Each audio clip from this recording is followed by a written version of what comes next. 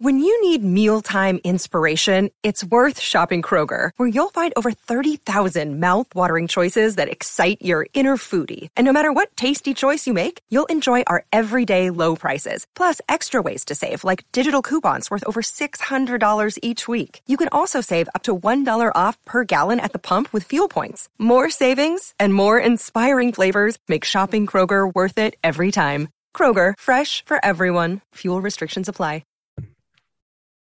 And we are recording with Mr. Gordon Chang and Mr. Joe Kent.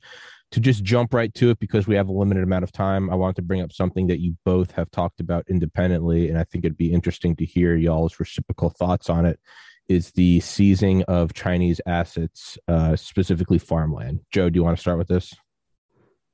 Yeah, I mean, I think just on its face, it's absolute insanity that we're letting our number one geostrategic foe, who's in a war with us and has stated that one of their strategies is to buy up, key resources and key land. We're letting them buy up U.S. farmland and other resources here in America. Not only are they deeply intertwined with our economy, with manufacturing, with our capital markets, but we're physically letting them buy land. And I just don't think any sane nation would allow that to happen. So I think this is something that the federal government needs to step in and take care of very quickly, especially right now as we have, looming crises of our production lines and food lines, baby formula, all that type of stuff. So, yeah, this is a clear-cut case, I think, for some federal intervention. Gordon? I couldn't agree more. Just take the state of Oklahoma, for instance. We know that Chinese parties have been buying up land at a very fast pace, and there's two very disturbing developments. First of all, some of those buyers are letting the land lay fallow. They're buying ranches and they're not ranching. So really what's going on here is taking productive land out of cycle. Also, some Chinese parties are going into marijuana farming. And many of these are criminal gangs. So this is not legal farming.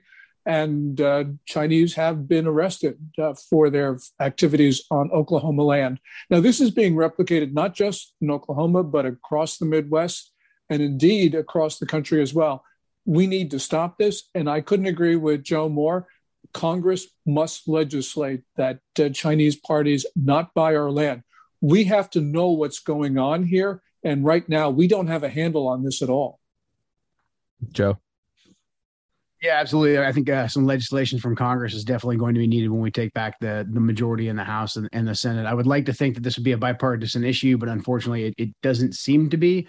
So I think we need some actual legislation. I think seizing the land as our own is absolutely our right and then necessary. And I think we can start to grab some of this land the Chinese have purchased as part of a greater reparations package that the CCP owes us and the world really for COVID-19. I think overall we just have to get much more aggressive, and I think against the Chinese Communist Party, especially economically. And I think the farmland is a great, really common sense place to start. I think that seems to make the most sense. Is really you could frame it as reparations. Gordon, your thoughts on that as a reparations for COVID-19? Yeah. The United States needs to impose severe costs on China. We know that however this disease started, I think it came from the lab, but that's not 100% sure. But we do know something 100%, and that is that once this disease got out into the Chinese population in Wuhan and central portions of the country, Chinese leaders decided to spread this beyond its borders. And first of all, they lied about transmissibility. They knew this was highly contagious, but they told the world for weeks it was not. And then while they were locking down their own countries, and I know lockdowns are controversial, but by China locking down its own country, it was saying to the world, it thought that this was an effective way to stop the disease. So while China was locking down its own country, it was pressuring the United States and others to accept travelers from China without travel restrictions or quarantines. So that meant that there's more than 6 million deaths, including 1 million deaths that were marked by President Biden on Thursday. Mm-hmm. That those more than 6 million deaths, really each one of them is a murder. Now, Biden said that each American who lost was irreplaceable. Well, yes, of course. But each American who was lost was a murder. Yeah, especially with there being, what, is it 415 or 425, 425,000 deaths, U.S. deaths. In World War II, 16 million deployed soldiers. I mean, this is now surpassed by almost 200, 250% of the total, not just casualty, but fatalities of World War II. But because it's not in the form of artillery shells or machine guns or bombers, but instead a cough, it never really gets brought up. But that's exactly what it is. And as we saw with World War II, we've enacted a lot more revenge for statistically a lot fewer deaths. Is to kind of pivot, because Gordon, this is your field of expertise. Right now, are we, and actually to allude to your book, which will be in the description, The Coming Collapse of China, are we seeing an organic freeze up of the supply lines in China, or is this intentional to bring us to our knees, as a lot of our manufacturing is obviously dependent on them? That's a great question. If we go back into 2021, some of the supply chain disruptions were the result of Beijing's decisions to deliberately restrict supply. What we're seeing right now, though, is organic. And the reason is that China has these draconian COVID-19 lockdowns. They call it the dynamic zero COVID policy. And this has resulted in factories either operating at very low capacity or being shuttered altogether. And right now, Omicron BA2, the subvariant, is ripping across the eastern portion of China. That's where China's factory floor is. So, for instance, you have companies like Tesla, which was shut, their gigafactory in Shanghai. That was shut before it reopened, but it's now shut again because it can't get parts. So we are going to see these supply chain problems ripple through our economy. One reason we don't see it right now so much is that the Christmas shipments, actually, because of disruptions in 2021, they have arrived in January, February, and March of this year, which means that stores still have product. But when that product runs out, we are going to see supply chain disruptions like we did not see last year, for instance. It's going to be much worse. And that means that's going to fuel inflation because there won't be goods to buy. A lot of money will be chasing after fewer and fewer goods on our shelves. So this is going to be something that we will feel very soon. Joe? Yeah, I mean, that's great insight. And I think this just makes the case for why we need to bring back as much manufacturing as possible. I mean, I think Americans have a really odd way of looking, a real black and white way of looking at war. We think that in order to be at war with someone, that they have to come over and actually physically attack us with the military, with a terrorist attack like 9/11. Whereas the Chinese have done an amazing job of running this hybrid model of warfare, this economic warfare. They capitalized on what could have been a disaster for them with COVID and said, okay, if this is going to be horrible, whether it was came from the lab or not, let's get this circulating throughout the entire world. Let's weaponize this. This is how the Chinese Communist Party fights. So I think for us to not react to that from a national security standpoint, I think there's a lot of good economic arguments that are going on right now, but I look at it from a national security standpoint first and foremost. So bringing back our supply lines so that all these things can't be leveraged against us in the way that they are right now, I just think is just so vital for our national security. Absolutely. We should not be enriching a hostile regime with our everyday purchasing decisions. And we shouldn't be investing in China. So with our investment dollars, we shouldn't be putting them into companies that are building weapons that are being used to kill them, that will be used to kill Americans as Beijing is planning. So what we need to do is bring our factories back here, either back into the United States or at least on this side of the Pacific. We know that we've got a problem at our southern border. Those are not Mexicans coming into the United States. These are primarily people from the Central American Northern Triangle. And those societies were destabilized when factories moved to China, when China joined the World Trade Organization at the end of 2001. So if we were to bring our factories, some of them won't come back to the US.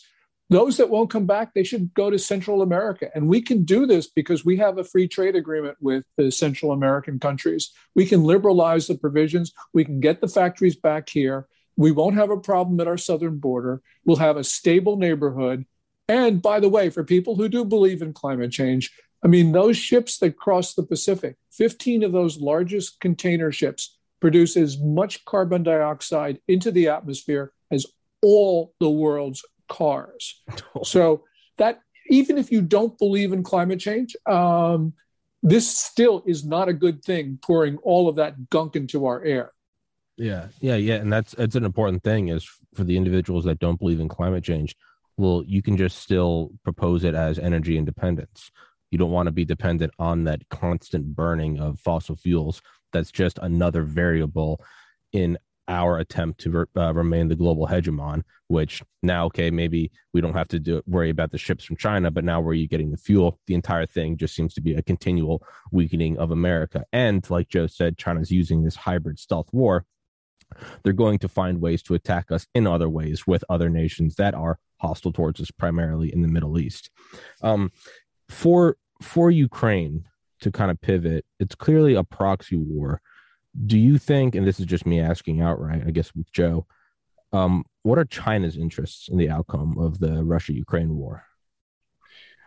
I'm looking forward to hearing what Gordon has to say. Right now, I think China is getting everything that they want. Like if I am the CCP, if I'm the PLA right now, I am sitting back and I'm watching what's going on between the West, the U.S., Russia and Ukraine. I'm like, wow, they are gifting the economy of Eurasia to us. Everything that we wanted to do to consolidate power and economic dominance, the U.S. is doing for us. They went and they threw the kitchen sink at Putin right off the bat and said, hey, there's no coming back from this. We're going to try and completely and totally cripple your economy, which China can come in and make a great offer to underwrite all of that, which gives them a consolidation of the Eurasian economy. And then at the same time, we're trying to get back into the Iran deal. We're letting the Russians broker that. And the Chinese are right there. And so now the Saudis are mad at us because of that. And so the Chinese can go right to the Saudis and say, hey, will you guys accept yuan in exchange for some of that oil, killing off the U.S. Petrodollars. So, I mean, the ability for them to consolidate their economy right now and then really challenge our status as the prime reserve currency holder, I just think right now they are getting everything that they want, and they still have so much control over our economy. They have so many hooks into our capital markets, and right now I think they're just biding their time to decide, hey, do we want to challenge the U.S.'s status as the prime reserve currency holder and get really aggressive in our currency war and take them down, or let them just slowly chip away at it? So right now I foresee them just having great options as long as we continue this insane policy of trying to back Vladimir Putin into a corner. Even if we start a kinetic war between us and Russia, China benefits from that too, because he's basically watching all of his adversaries destroy themselves. Gordon? China has backed Putin from the very start. I mean, this was evident on February 4th when they announced their no limits partnership in that 5,000 word statement. So China is very much, I mean, it's buying more and more Russian commodities at, by the way, depressed prices. But that is supporting Russia's war effort. And we have seen the Chinese diplomats put in service of the Kremlin China's propaganda machines amplify these ludicrous Russian notions that Putin puts out. And China is making its financial services available to the Russians, although they've backed off a little bit on that from pressure from the Biden administration. But clearly, Beijing sees that its interests coincide with Russia's. So I agree with Joe, there. The important point right here is that we have a China that's trying to destabilize the world. And by the way, when we deplete our inventories of weapons, and I think it's a good thing that we're supporting Ukraine. I know people disagree, but the point is we have very few javelins, very few Stingers. We're sending our howitzers over there, which means we don't have them to defend ourselves and to protect our friends and allies in Asia, which means that we have a very thin military. It was thin even before the Ukraine war. It's much thinner now. And we don't have that resiliency, that ability to sustain a long-term conflict. Joe? Yeah, I mean, all of our enemies watched us attempt to fight two different counterinsurgency, counterterrorism operations in Iraq and Afghanistan over the last 2 decades. And we had a really hard time sustaining that. We had to dip into our reserve forces, into our National Guard to even sustain that. And now we are essentially trying to push for a land war or to support a land war in Europe, which is a conventional conflict. We're deploying massive amounts of the army over there right now. And so really just realistically, how much can we focus on the South China Sea, on the Pacific, like we should be? I know, one's a more Navy centric fight. The other one's a more Army centric fight. However, at the end of the day, the Pentagon only has so much bandwidth, so much funding. So again, China is just getting absolutely everything they want. And we're depleting, like you said, they're depleting our reserves, our stockpiles of military equipment that we need. It's definitely a good scam for the military industrial complex. They get to go supply all this money, all this arms to Ukraine. And then they say, but guys, we're running low back here. And so they get to restock it. There's definitely that grift going on there too.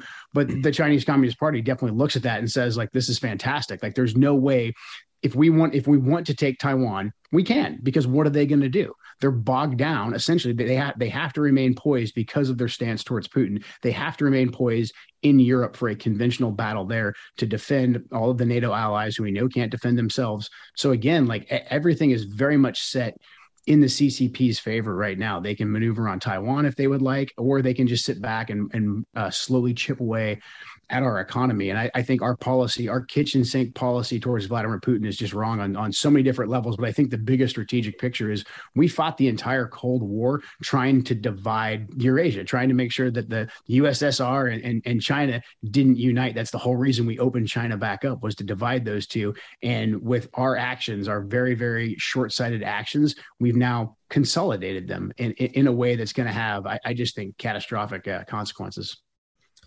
Well, and then the question is posed is it incompetence and is it short-sightedness, or is there complicity?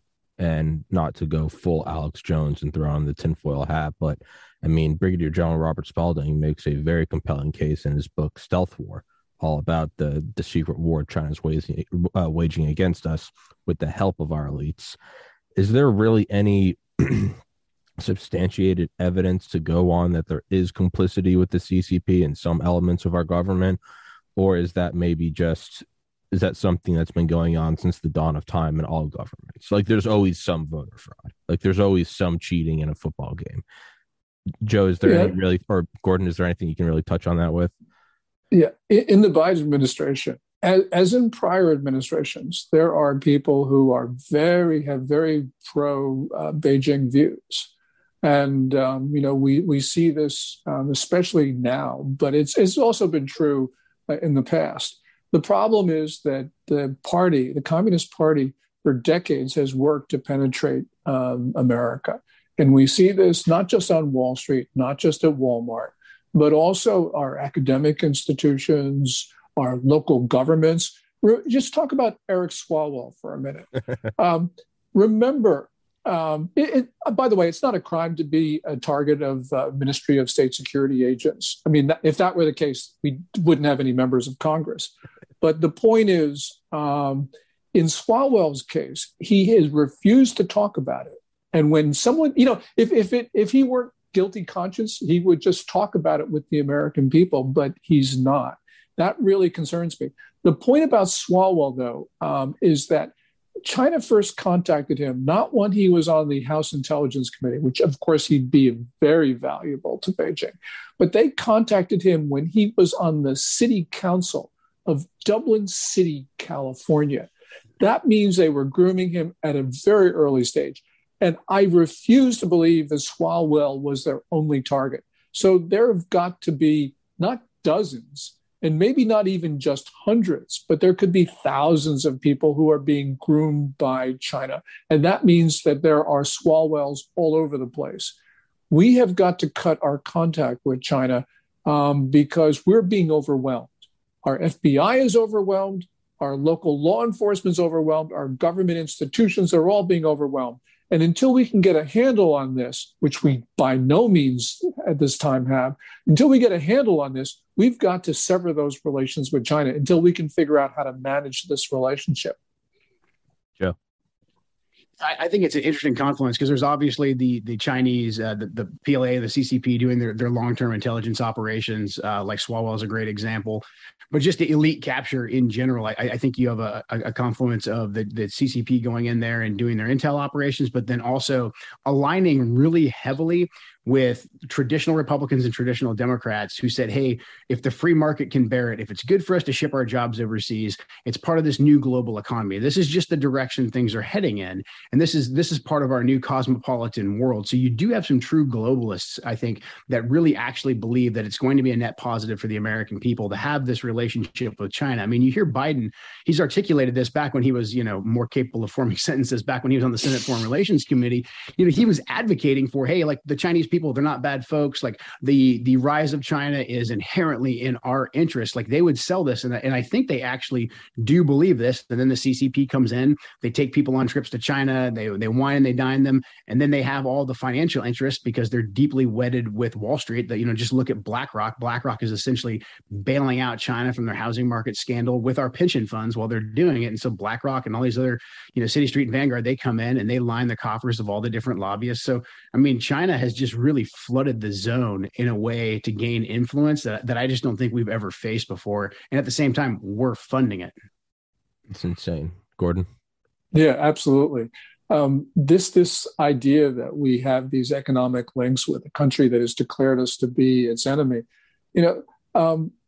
Biden, the most he will say is that China is a quote unquote competitor. And as Joe just mentioned a couple of years ago, he said, the Chinese leaders, they aren't bad folks. But, the People's Daily, which is the most authoritative publication in China, in May 2019, declared a quote unquote people's war on the U.S. So China looks at us, we're more than just an adversary. We are the enemy. And this hostility to the United States is evident in what the Chinese leaders say and in their propaganda to this very day. So the problem is that Biden does not understand, for one reason or another, whether he is just incapable or whether he's corrupted, but for whatever reason, he does not understand the nature of the challenge from China. This is not competition in our Westphalian international order that's been in place since 1648. They're not competitors in that order. They want to take down that order altogether and replace it with worldwide Chinese rule. And Biden does not understand that. Yeah, it really is. It's the Cold War all over again. There's no, we can't shake hands and say agree to disagree. It's like, no, this is the domino theory. They are going to bulldoze every nation in their way, or we have to. It's one or the other. They're doing it right now all throughout Africa with the Belt and Road Initiative. They're not going to stop. It's not going to stop with go out into the streets and hug a Chinaman like Pelosi said. That's not how this goes. This is the highest stakes game. For future listeners, today is Friday, May 13th, 2022. Gordon, could you look into your crystal ball and in your expertise, tell us what the second half of 2022 holds? Yeah, this is going to be a very dangerous time. And the reason is that China's going through simultaneous crises. It's got a debt crisis. Its economy is contracting because of these COVID lockdowns and for other reasons. There's food shortages. There's environmental damage, which is irreversible. And I don't think that the Chinese leadership have an answer to this. So this means that they could strike out at us because I think they have very low thresholds of risk. The only good thing about this year with regard to China is that the leadership right now is embroiled in Beijing in political turmoil because the Communist Party is going to hold its 20th National Congress if tradition holds. If tradition holds in October or November. And that means Chinese leaders are preoccupied with internal struggle. But once they get behind that, put that behind them, then I think that 2023 could be a very dangerous time because China will then have a lot of reason to strike out at us and we can be taken by surprise. And we're just not prepared to deal with the China that goes beyond its borders again, whether we're talking Taiwan, the Philippines, Japan, India. This is an extraordinarily dangerous, risky time for us.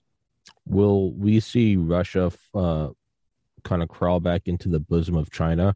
And do you think that could establish, I mean, it's been going on unofficially for a while, but could we really start to see the calcification of a Cold War too? I think that's already occurred because we see the Russian-China partnership They've got their proxies, North Korea, Iran, Algeria. So the thing that worries me is that the war in Ukraine could spread both east and west across the Eurasian landmass and to places like North Africa. So I'm not saying it will happen, but I'm saying that all the elements in place for it to happen do already exist. So and we're not prepared to think about it in those terms. So that's why we need a strong America right now. And right now, we don't have a strong America.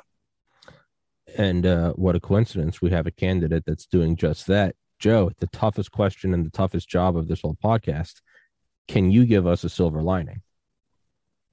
Oh, yeah, that is difficult because we're in the law of unintended consequences right now, just because there's so much happening in the world, and we've just put ourselves in such a vulnerable position. Any other time, I think, where we faced crises like of this scale, our country had a stronger base and a stronger core economically, and as far as national unity goes.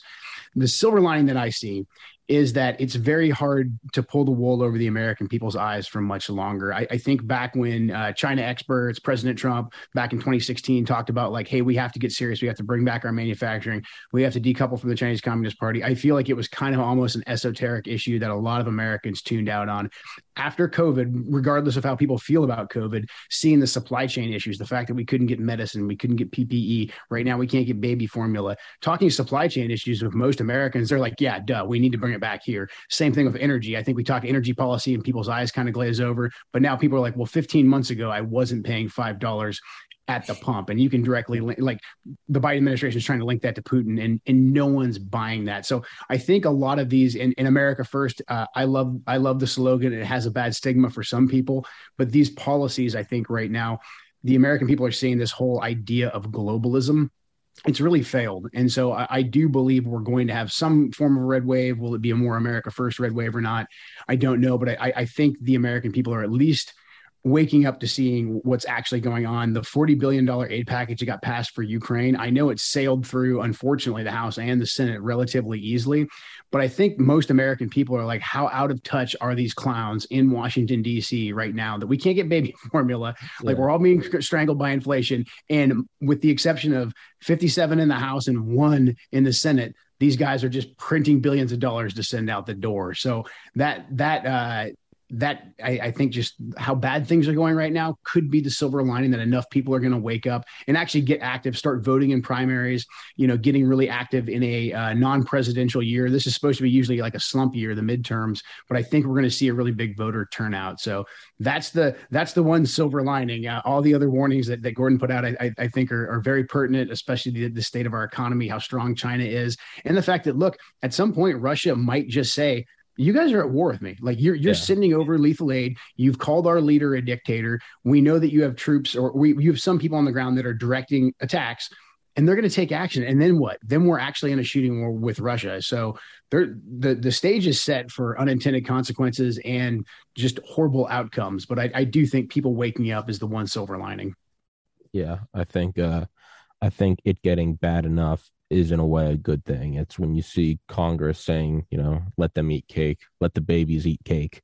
When it's like, wait, dude, hold on. Inflation's one thing, COVID's another. It's like, dude, we can't get baby formula, and it's like we need more javelins. So, and lastly, and I know we got to wrap this up. Gordon, do you have any advice to give Joe? Any advisement for Joe? Just go for it. Just go for it. Joe's like, shit. Okay. Makes sense. All right. Well, both of you, thank you so much. For everybody listening, I'll put the links to both of Gordon's book in the description, as well as the links to both of their Twitters. Great follows. Please go do that. Thank you both for coming on here, and I'd love to chat with you guys again sometime. Thank you, Tommy, and thank you, Joe. Thanks, Gordon. It was great to meet you. Thank you, guys. God bless.